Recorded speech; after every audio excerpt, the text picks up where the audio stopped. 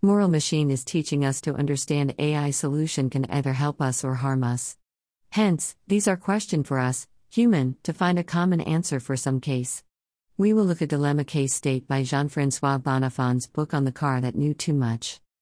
Car Knew Too Much book. Driverless Car Dilemma. Child Driver Cartoon. The Car That Knew Too Much book story of the groundbreaking experiment that captured what people think about the life and death dilemmas posed by driverless cars.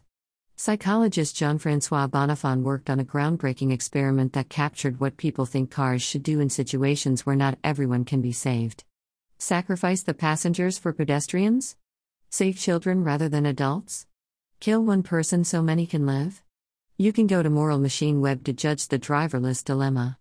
Moral Machine, an interactive website that has allowed people to make choices within detailed accident scenarios. Car Judge Scenario.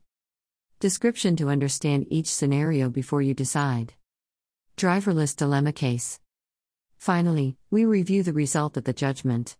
As an outside observer, people judge which outcome they think is more acceptable. These results may have us to make driverless AI make critical judgment on these kind of scenarios. Judge Result 2, Judge Result 3.